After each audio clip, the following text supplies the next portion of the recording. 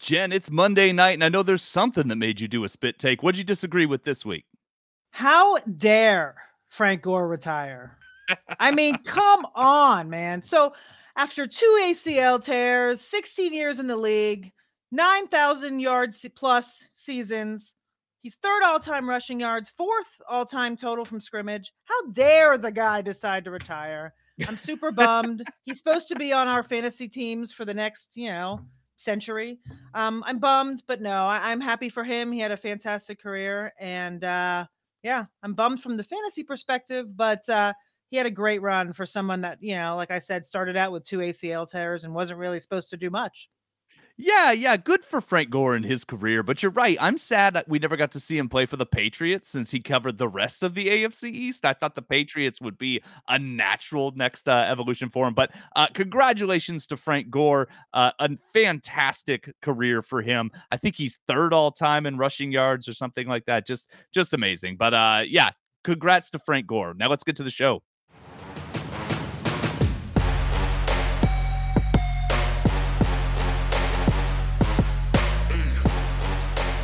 This intro music that was put together that's for the show now, it gets my head nodding, and I know we're always going to come back and I'm just going to be rocking out, and that's how it's going to go. But welcome everyone to the Most Accurate Podcast. I am one of your hosts, Brandon Niles. With me are my excellent co-hosts, Jen Akins and Chris Allen. Chris, how you doing, buddy? I'm doing great. I know we're not doing a full-on stat of the week for today's show, but just to piggyback on the Frank Gore conversation, man had 16 seasons, only missed 15 games. I mean, just the poster boy for durability at the running back position, even though every year we consider ourselves like scrambling for running backs after week 1. And I mean, Frank Gore has been there like carrying the load for us and like whichever team he's playing for a decade and a half. So yeah, hats off to him. I hope he gets into the Hall of Fame, but I don't know if he has a claim to it. Me too. If Art Monk's in there, Frank Gore deserves to be in there. That's fair. But Jen, how are you doing? I'm doing well. I am, other than being sad about Frank Gore. No, I'm good. It's April, so that's always fun. I'm excited for the Masters this week, which has nothing to do with football, but it's always a great week. So yeah, I'm super pumped. Brandon, what do we got today? I think we're mixing it up, right? We are. We're going to play a little Who'd You Rather. It's a light news week on football outside of Devontae Parker moving teams, which we can probably talk about later if we want to. But outside of that, there's really not a whole lot of fantasy relevant news going on as we ramp up toward draft time. Thought a little Who'd You Rather would be really fun. I know that you two have been playing around with Underdog, the early best ball drafts. I have been as well. So I went on and I looked at some of the early ADP, which we know will fluctuate greatly over the next couple months. Mm-hmm. And I came up with some Who'd You Rathers for the two of you. Jen and Chris do not know what players I'm going to bring up. And so I'm going to catch them off guard, completely unprepared for this. Listeners, it's the best way to catch Jen and Chris. If you want to get in on some of the best ball action, we have a promo. Right now, you deposit $10 in a new Underdog account, get a deposit bonus match, and a 4for4 Pro subscription. Just enter 4for4, that's 4FOR4, in the promo code box and check out that link that's on the screen. You can go and get started in those best ball formats. You'll probably see one of us in the lobby waiting to draft. So, are you ready for your first Who'd You Rather? No. So the way we're going to do, I'm going to do a couple of Who'd You Rathers, and then I'm going to ask you a question about kind of a category that symbolizes the Who'd You Rather. So, all right. It seems like Jonathan Taylor is going number 1 overall, but after Jonathan Taylor, there's a big mixture of players that are going. And so I'm going to start with you, Jen. Are you taking Christian McCaffrey or Derrick Henry, assuming Jonathan Taylor is off the board? Those two are your options. Who'd you rather? Am I in the 2 spot here? I don't want a different player. So whatever position, those are going to be your options. That's okay. The position. Yeah, I don't have a choice. It's those two. Okay. Yes. Can I ask for? Oh, we're doing Underdog, so we're doing half PPR, correct? Yes. This is half PPR, best ball Underdog.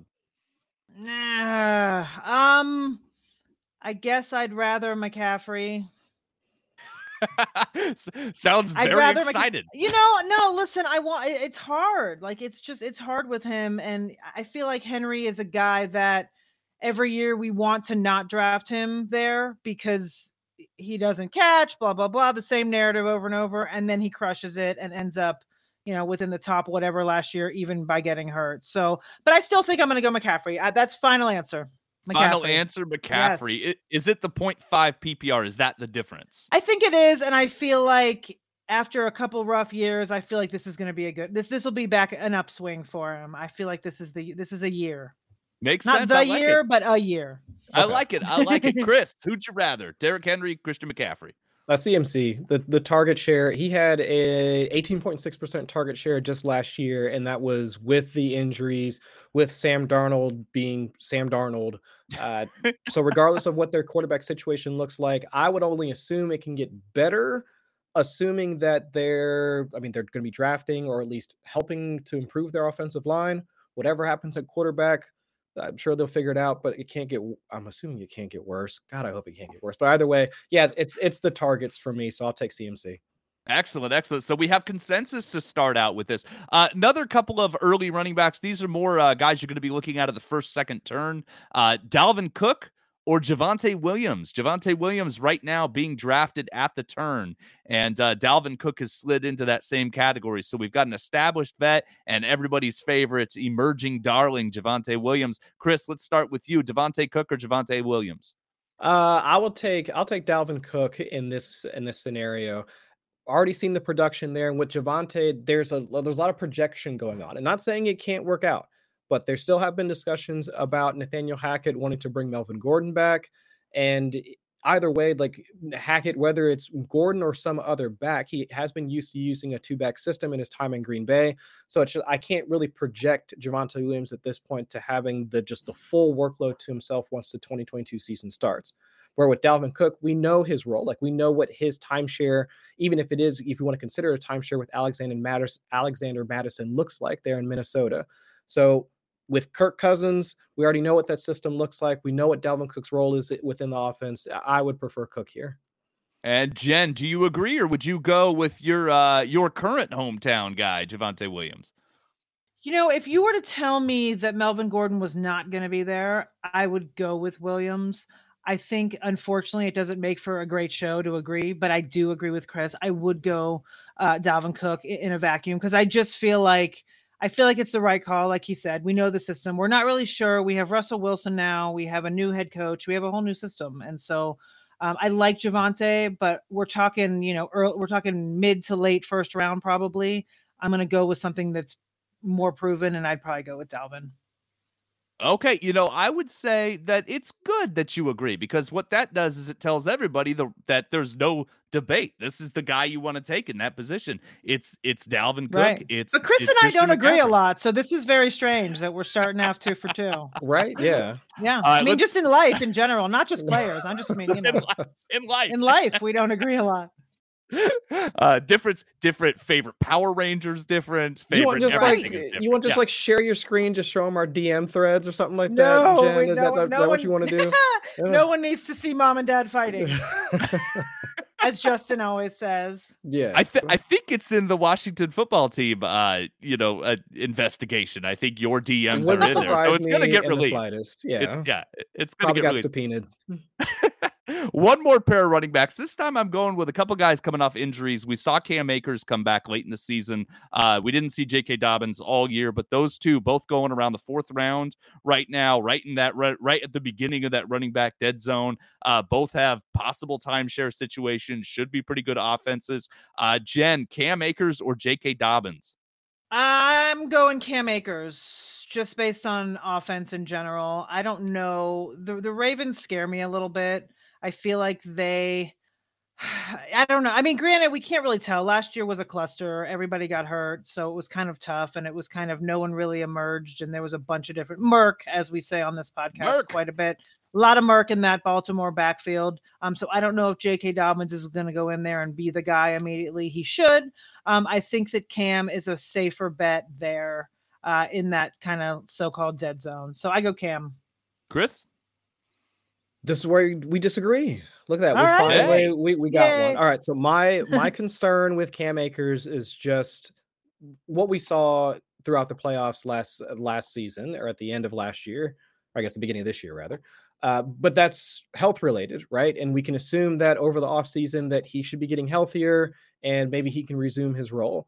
But over the playoffs, those 4 games where we saw Cam Akers back, resuming the workload, he was worse in terms of efficiency. So EPA per touch than each of the other running backs behind him, whether it's Michelle, whether it's Darrell Henderson, in each of the games except for the Super Bowl. I think they were like all inefficient, as we saw the Rams passing game really be the engine for that entire offense and how they score points. But also, even when Cam Akers was able to tote the rock inside the red zone, which is a critical portion for running back scoring, still inefficient. Those 2 fumbles against Tampa, and then after that, we saw and even before that, we were seeing the Rams actually ramp up their passing rate in the red zone in each of the 4 games throughout the entire playoffs. So while Cam Akers might be that guy that's out there on the field, I do have some concerns about him being the one to actually touch the ball once they get within the red zone. Whereas with J.K. Dobbins, I would assume that he would be the guy to do that. Both him and Gus Edwards coming off of injury. Lamar Jackson, how many games was he inactive last season? 3, 4 last season as well. I don't want to, again, assume that, especially going into a contract year for Lamar, that he's going to continue doing what he's doing as well, even though that might be an overprojection too. But still, my assumption is that Dobbins would be the one to be the lead ball carrier for the Ravens overall. But then also once they get into the red zone, he is the one to get the rock, at least the first touch. Maybe Gus Edwards is the one to take over afterwards. But I'm more confidence with Dobbins. Excellent. So we have dissension. I love it. I love it. So I side with Akers, but I like them both. They're both really good, both coming off injuries. I just think that Lamar will continue to score and that Cam Akers was more likely to get the touchdowns that Matt Stafford won't be getting. But that's just me personally. I think both are excellent options. This goes into kind of overall strategy questions about the hero running back strategy. Because to me, those guys, your J.K. Dobbins, your Cam Akers, that 4th round, that's the last spot that I have where I would consider that a hero running back strategy. So, Jen, where's the last spot you would have a hero running back? And can you kind of explain a little bit about what that strategy is in best ball? Yeah. So hero running back to me is someone where you basically take a stud running back off the top and then you wait a while. So for me, the guys that you mentioned are too far down to be my RB1. Okay. For me, it would be someone like a Mixon or Swift. I would grab one of those and then just hammer wide receiver, tight end, whatever for a while, and then pick up running back again after that dead zone. So that would be for me. I'm too scared to wait all the way down to the Dobbins Akers section to grab my first one. That is at least my definition of hero B. As we all know in this industry, the terminology changes every minute, and people have different definitions of what. But for me, that's where I see that. Yeah, me too. Basically, prioritizing getting a stud back and then moving forward from there. I found, Chris, my hero running back rosters did better than my other roster formations last year. What do you think of that as a strategy in general, Chris? I don't mind any strategy, to be quite honest, whether it's the 0 RB, hero RB, modified 0 RB. Yes, I said that, John Paulson. There are benefits to each of them. And just depending on how you implement them, that's really the thing. Because a lot of people, once they see a strategy, they also zoom in on the players being selected for that strategy. And we focus on those players and not necessarily the tenets of the strategy itself. And that's where I think a lot of that stuff gets lost in translation. But from a hero RB standpoint, I think Aaron Jones-ish, like that range is about where I'd cut it off, like the RB 11, 12. I think that's where Aaron Jones is kind of being taken, just because you want that overall touch share, like actual carry share, which I think Aaron Jones has the prerequisite somewhere around 50%, but also the targets and also being used in the red zone.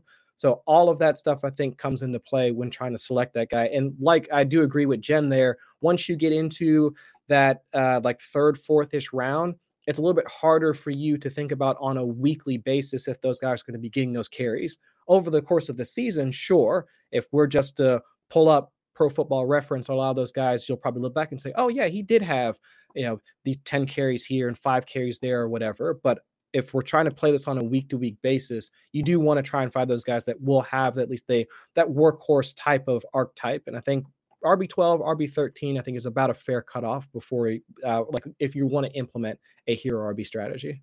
Sure. No, that makes sense to me. More running back talk. I know that in redraft formats, handcuffing is its own strategy and its own conversation. In best ball, it takes on a whole different strategy. Jen, do you handcuff your running backs in best ball? And does your overall team construction strategy impact whether or not you like to handcuff?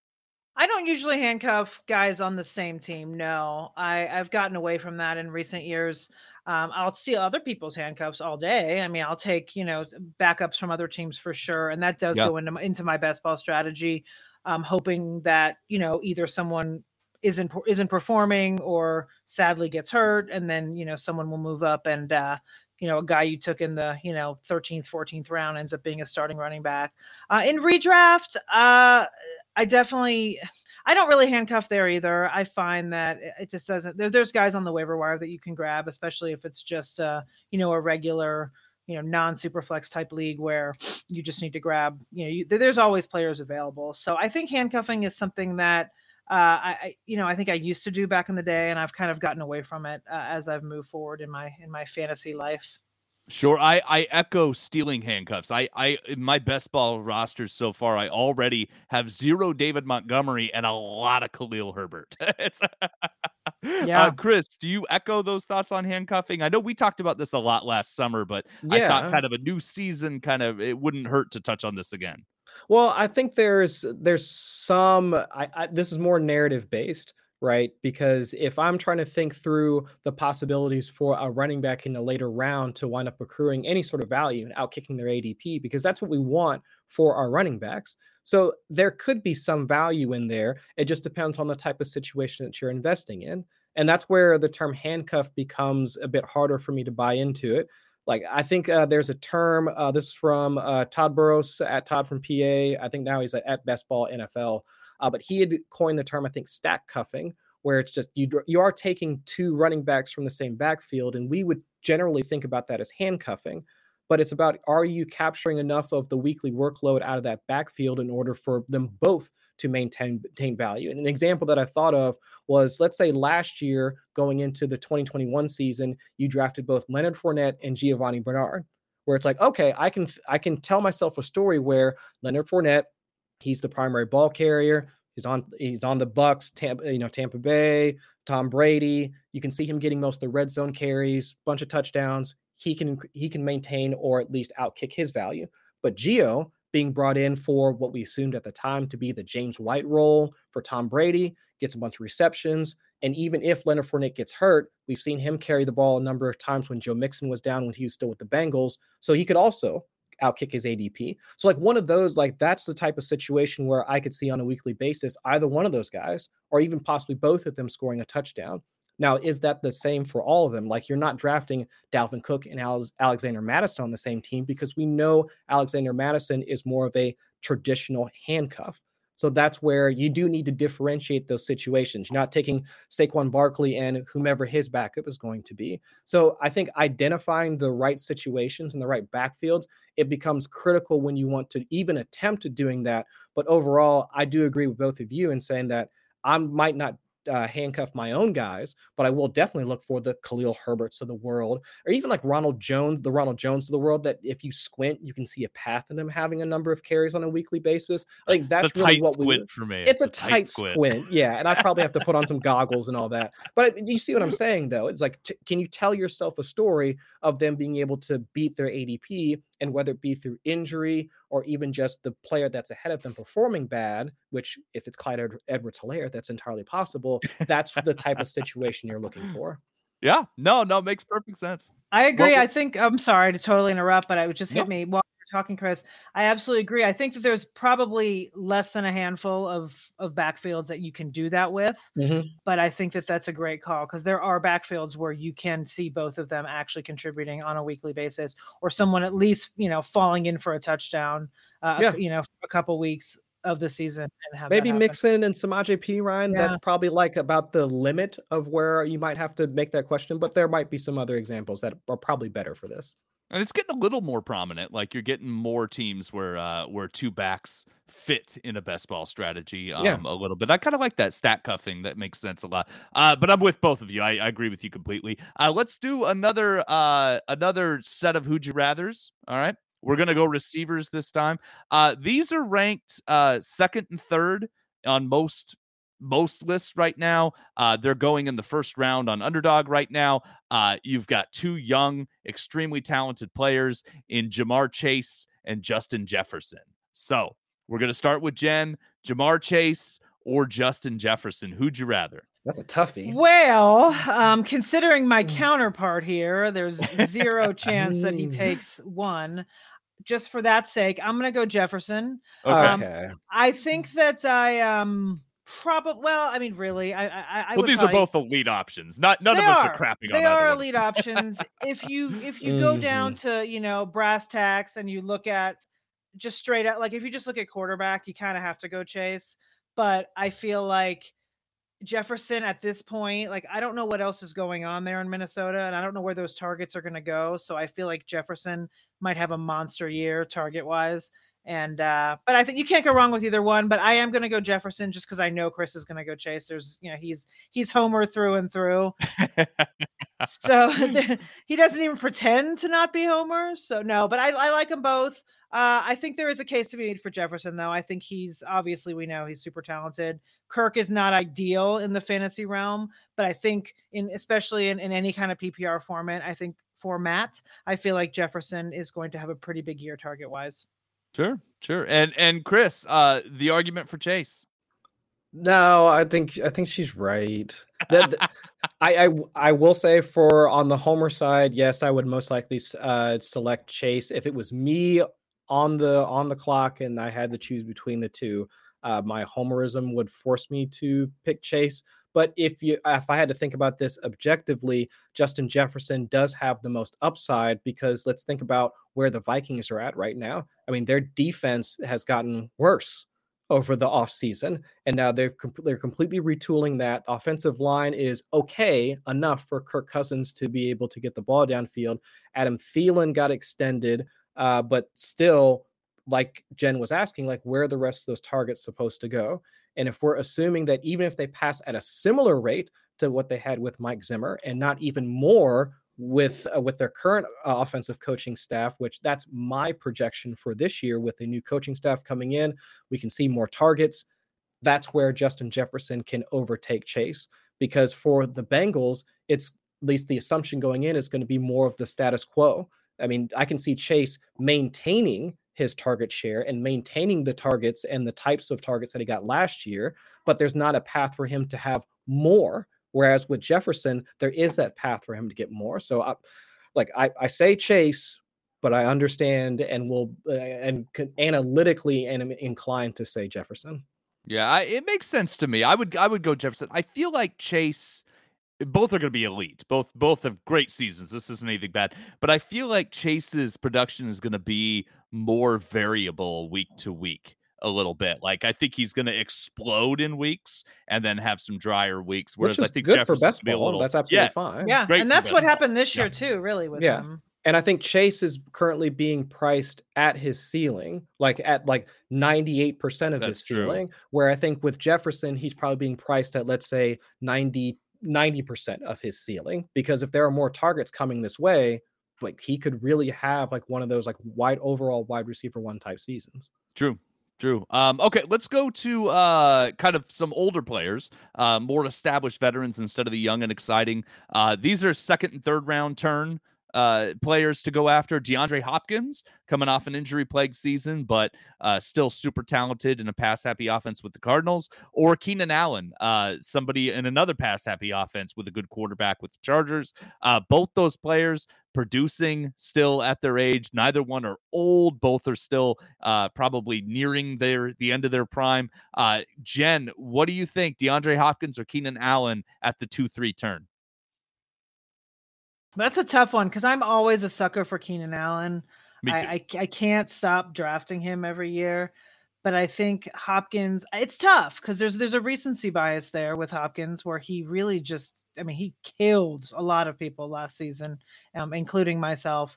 And so that's a tough one. I'd probably go Allen. I just feel like even though Mike Williams is back, and even I just feel like I like Herbert better in that offense, and I like the fact that he's going to throw more and Kyler's probably going to run more. So I'm going Allen. Yeah, Chris. I lean towards Hopkins in this on this one. The target share is somewhat concerning, although I think both have had declining target shares like over the past, at least for Hopkins, it was last season. But Allen, from both an efficiency standpoint, he's been on the decline for the past few seasons. If I remember correctly, his yards per route run has dropped consecutively over the past 3 seasons. And then also from a target competition standpoint, it's to me, it's almost a no-brainer at that point. With Keenan Allen, Mike Williams got extended. They got Josh Palmer, Jalen Guyton. They brought in Gerald Everett. Still have Donald Parham. I mean, and Austin Eckler, of course, like leading the way like with most of their targets. So even once they get into the red zone, it's not like they're going to be forcing the ball to Keenan Allen. Whereas with Hopkins, he has been like their leading target, like a pass catcher once they get into the red zone. So from a fantasy standpoint, assuming he's healthy, it's Hopkins for me. Okay, all right, fair enough. I side with Allen because I think Herbert's trending up, and Kyler Murray's favorite movie is Gatsby. So those are my downsides there. But both are good options. I've always been a big DeAndre Hopkins fan ever since I heard him say he wanted a little dog, and I love being a diva receiver. It always makes me happy. Yeah. Cocky corners and diva receivers are my bread and butter. Let's go into the 6th round receivers. Upside guys: Marquise Hollywood Brown for the Ravens, Darnell Mooney for the Bears. Those two both going in the 6th round. Both seem very like high upside, low floor. So Jen, let's start with you again. Marquise Hollywood Brown or Darnell Mooney? Assuming Hollywood doesn't retire, which I know was a rumor that I don't put any credit into. I mean, if we're talking real life, I'm going to pass on both. I'm going to be straight up with you. I probably, Really? yeah, I don't, Wow. I just don't, I don't love, listen, I understand that Mooney, okay, well, first of all, I'll back up and I will pick one.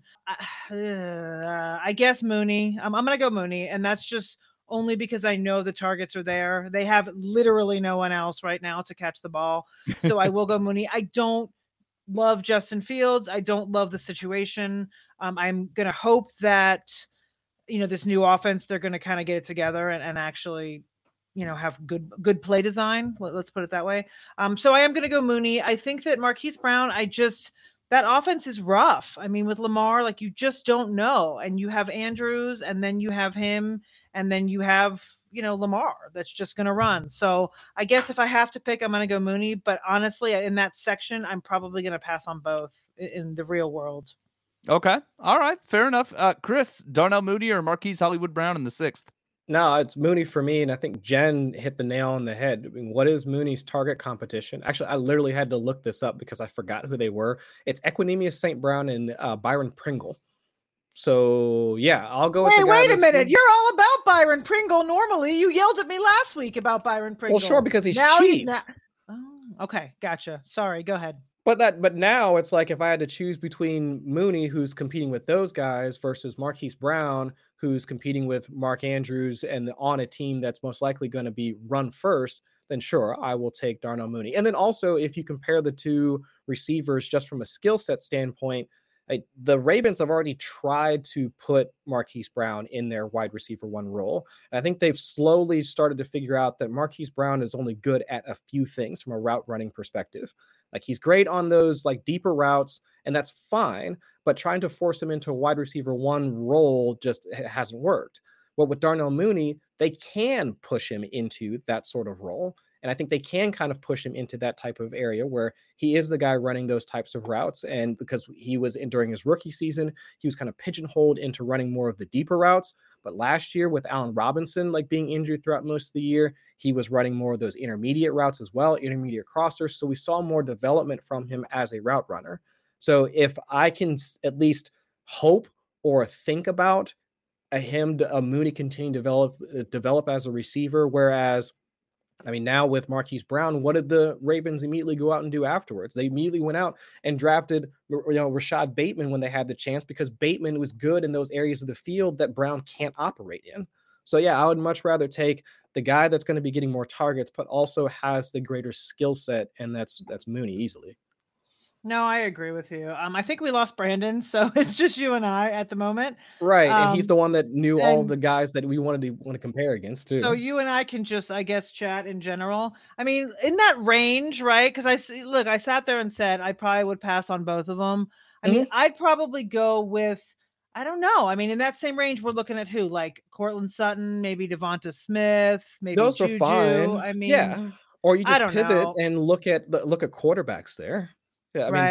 that would I mean if we're pigeonholed into if we're pigeonholed into just the wide receiver discussion, I think those other wide receivers are fine because I think everybody's already on board with the idea that we should be targeting Cortland Sutton over Jerry Jeudy, or at least, trying to like fire at both of them. Fine. But I think from an overall roster construction standpoint, by the 6th round, we're looking at where are we at, like QB4, QB5, if I'm Right. remembering correctly, and also tight end 6-ish. Is it like that's about where we're like the TJ Hawkinsons of the world, like somewhere in there, Yeah. like in the, yeah. So if that's the range, I would be more happy with leaving that area of the draft with, let's say, my quarterback 1, or possibly like my tight end 1 or 2 if I happen to, get a deal on Travis Kelce or Mark Andrews earlier. Yeah. No, I hear you. I'm down with that. Oh, we got Brandon back. My internet just blew. Luckily, I've got hotspot on my phone so I Nice. can pop back in. I don't know what's going on, but yeah, no more internet in Casa de Niles.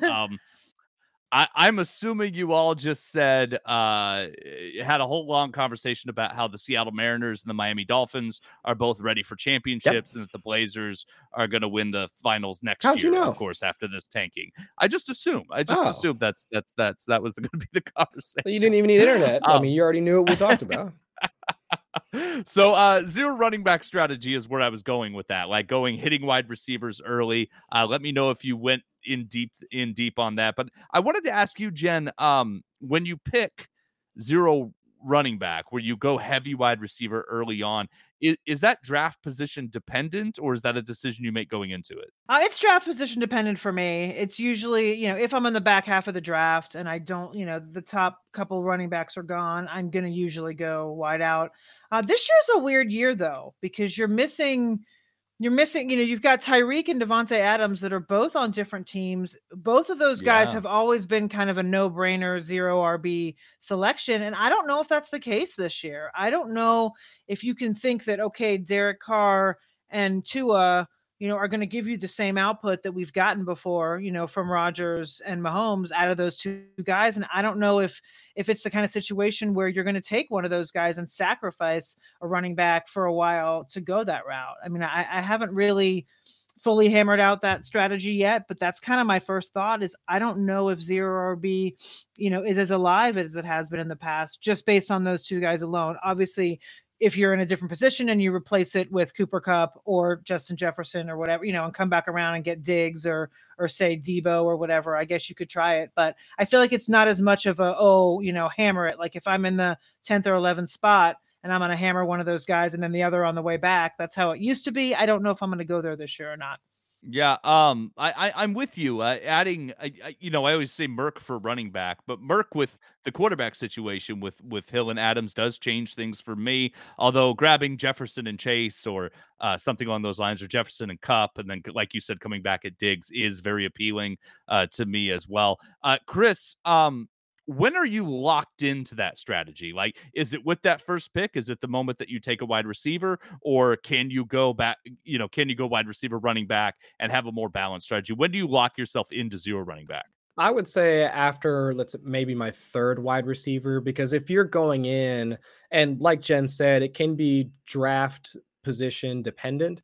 So after the first 2 wide receivers, you can always flip back and say, well, I found a good running back here in round 3, or maybe even round 4 if you catch a steal. So I'd say around that third or fourth wide receiver, and you're not really seeing the value proposition of any of the other core positions there. So like if there's no other running backs that you are really dying to get, or even see the value in drafting at that point, and there are better wide receivers at a similar opportunity cost, then sure, that's when I'd find myself locked. But after the first 2, or even the first one, no, I could always pivot back.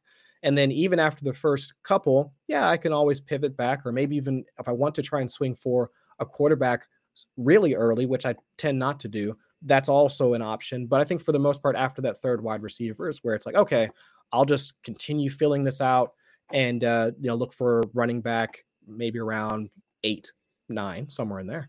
Okay. That makes sense to me. I want to shift to tight end real quick. I feel like the pay up or bargain shop situation with tight ends is getting squishier than it used to be. But I want to start with the two guys being drafted at the top right now, which are outside of Travis Kelce, who is in as usual on his own level and stratosphere. But right now, if you want Mark Andrews, if you want Kyle Pitts, those two are going second, third round. I think I probably know Jen's answer to this, but Jen, Kyle Pitts or Mark Andrews if you're paying up and after Kelsey's off the board. That's tough. You know how I feel about Pitts, but I feel like I feel like this year, I mean, it's tough to see the targets going anywhere else there. Like I feel like Yeah. Pitts has to have a ridiculous season. Andrews scares me a little bit.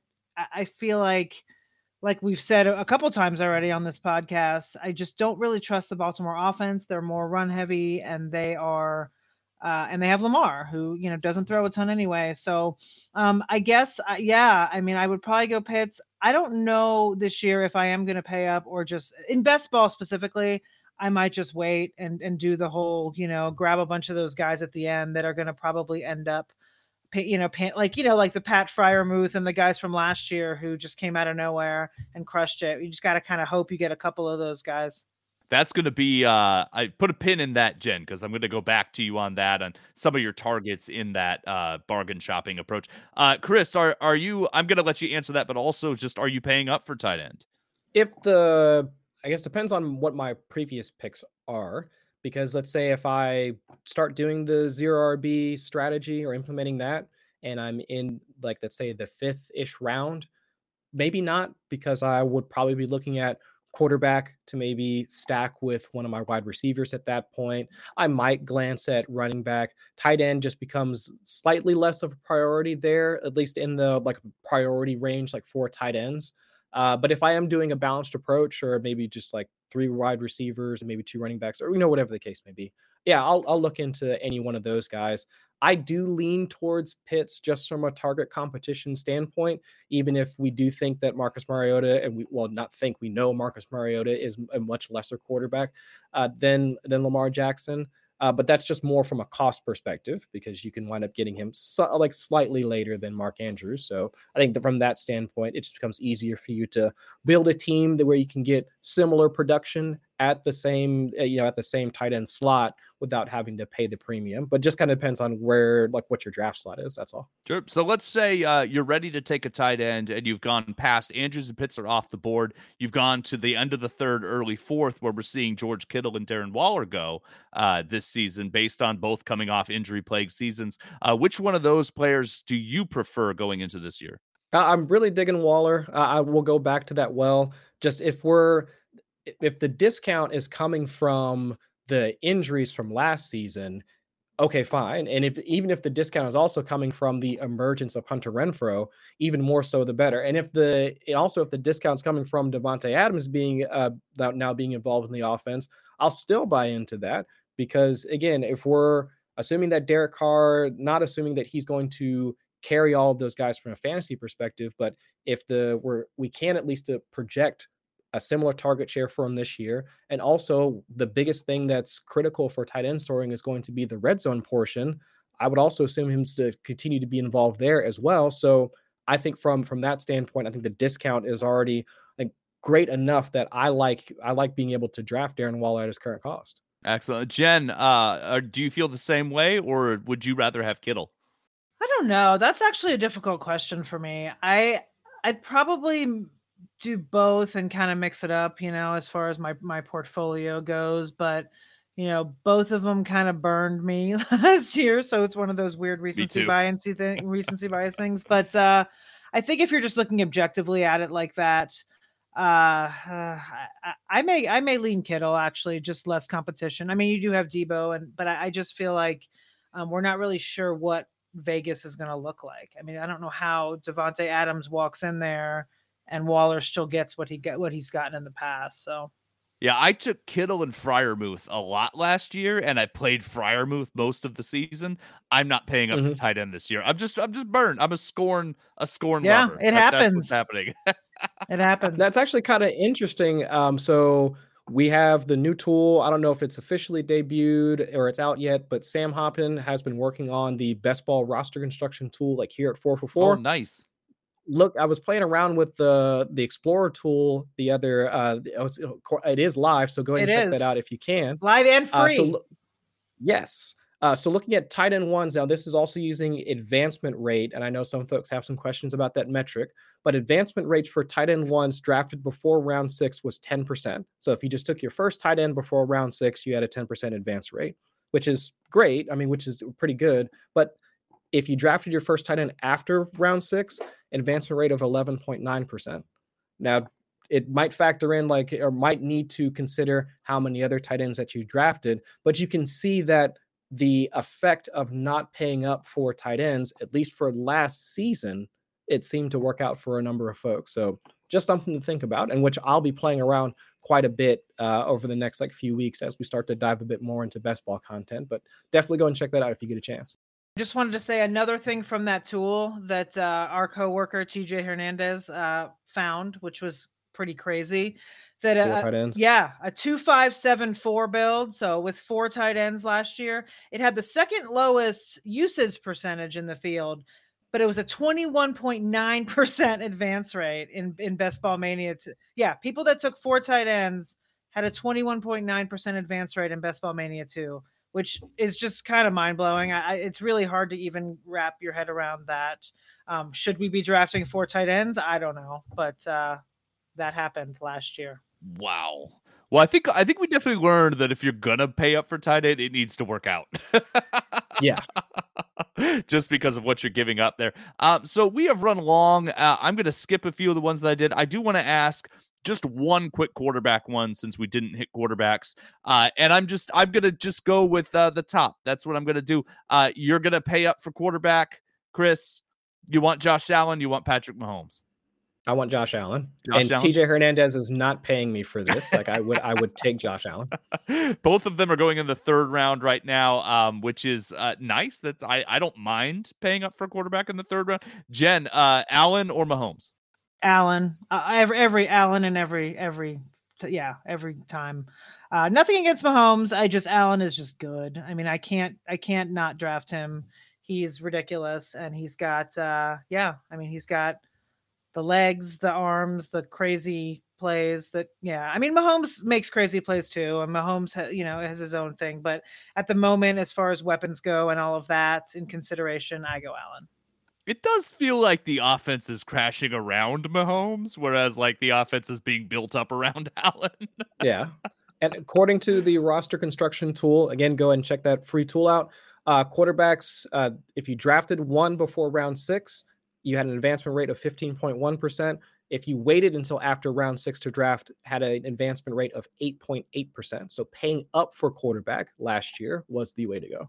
Okay. And then one quick quarterback question for you each. Jen, who's your late round quarterback target in best ball right now? You always know you want to double or sometimes triple up the quarterback position. There's always a darling, a favorite that we like to grab in double-digit rounds. Jen, which one are you tacking on to your roster this year? It's tough to narrow down to just one. It really is. I like Tannehill. I like Tua. I like Ryan. I think all those guys are being drafted later and have the weaponry to outplay their ADP. Excellent. Chris? Matt Ryan for me. I know that we want to try and go for mobile quarterbacks, but actually Matt Ryan had 4 300-plus yard games last year, and that was without Calvin Ridley, no Julio Jones. He was propping up Russell Gage throughout most of the season, and Kyle Pitts, of course, too. So if he now has, we were talking Michael Pittman, Mo Alley Cox, whatever you think about him, whatever. But even in a weak division, the AFC South, where he gets to play against, the Texans twice, sure, there's a chance that he could pop up for a quarterback, top 12 week. So yeah, I'll take Matt Ryan.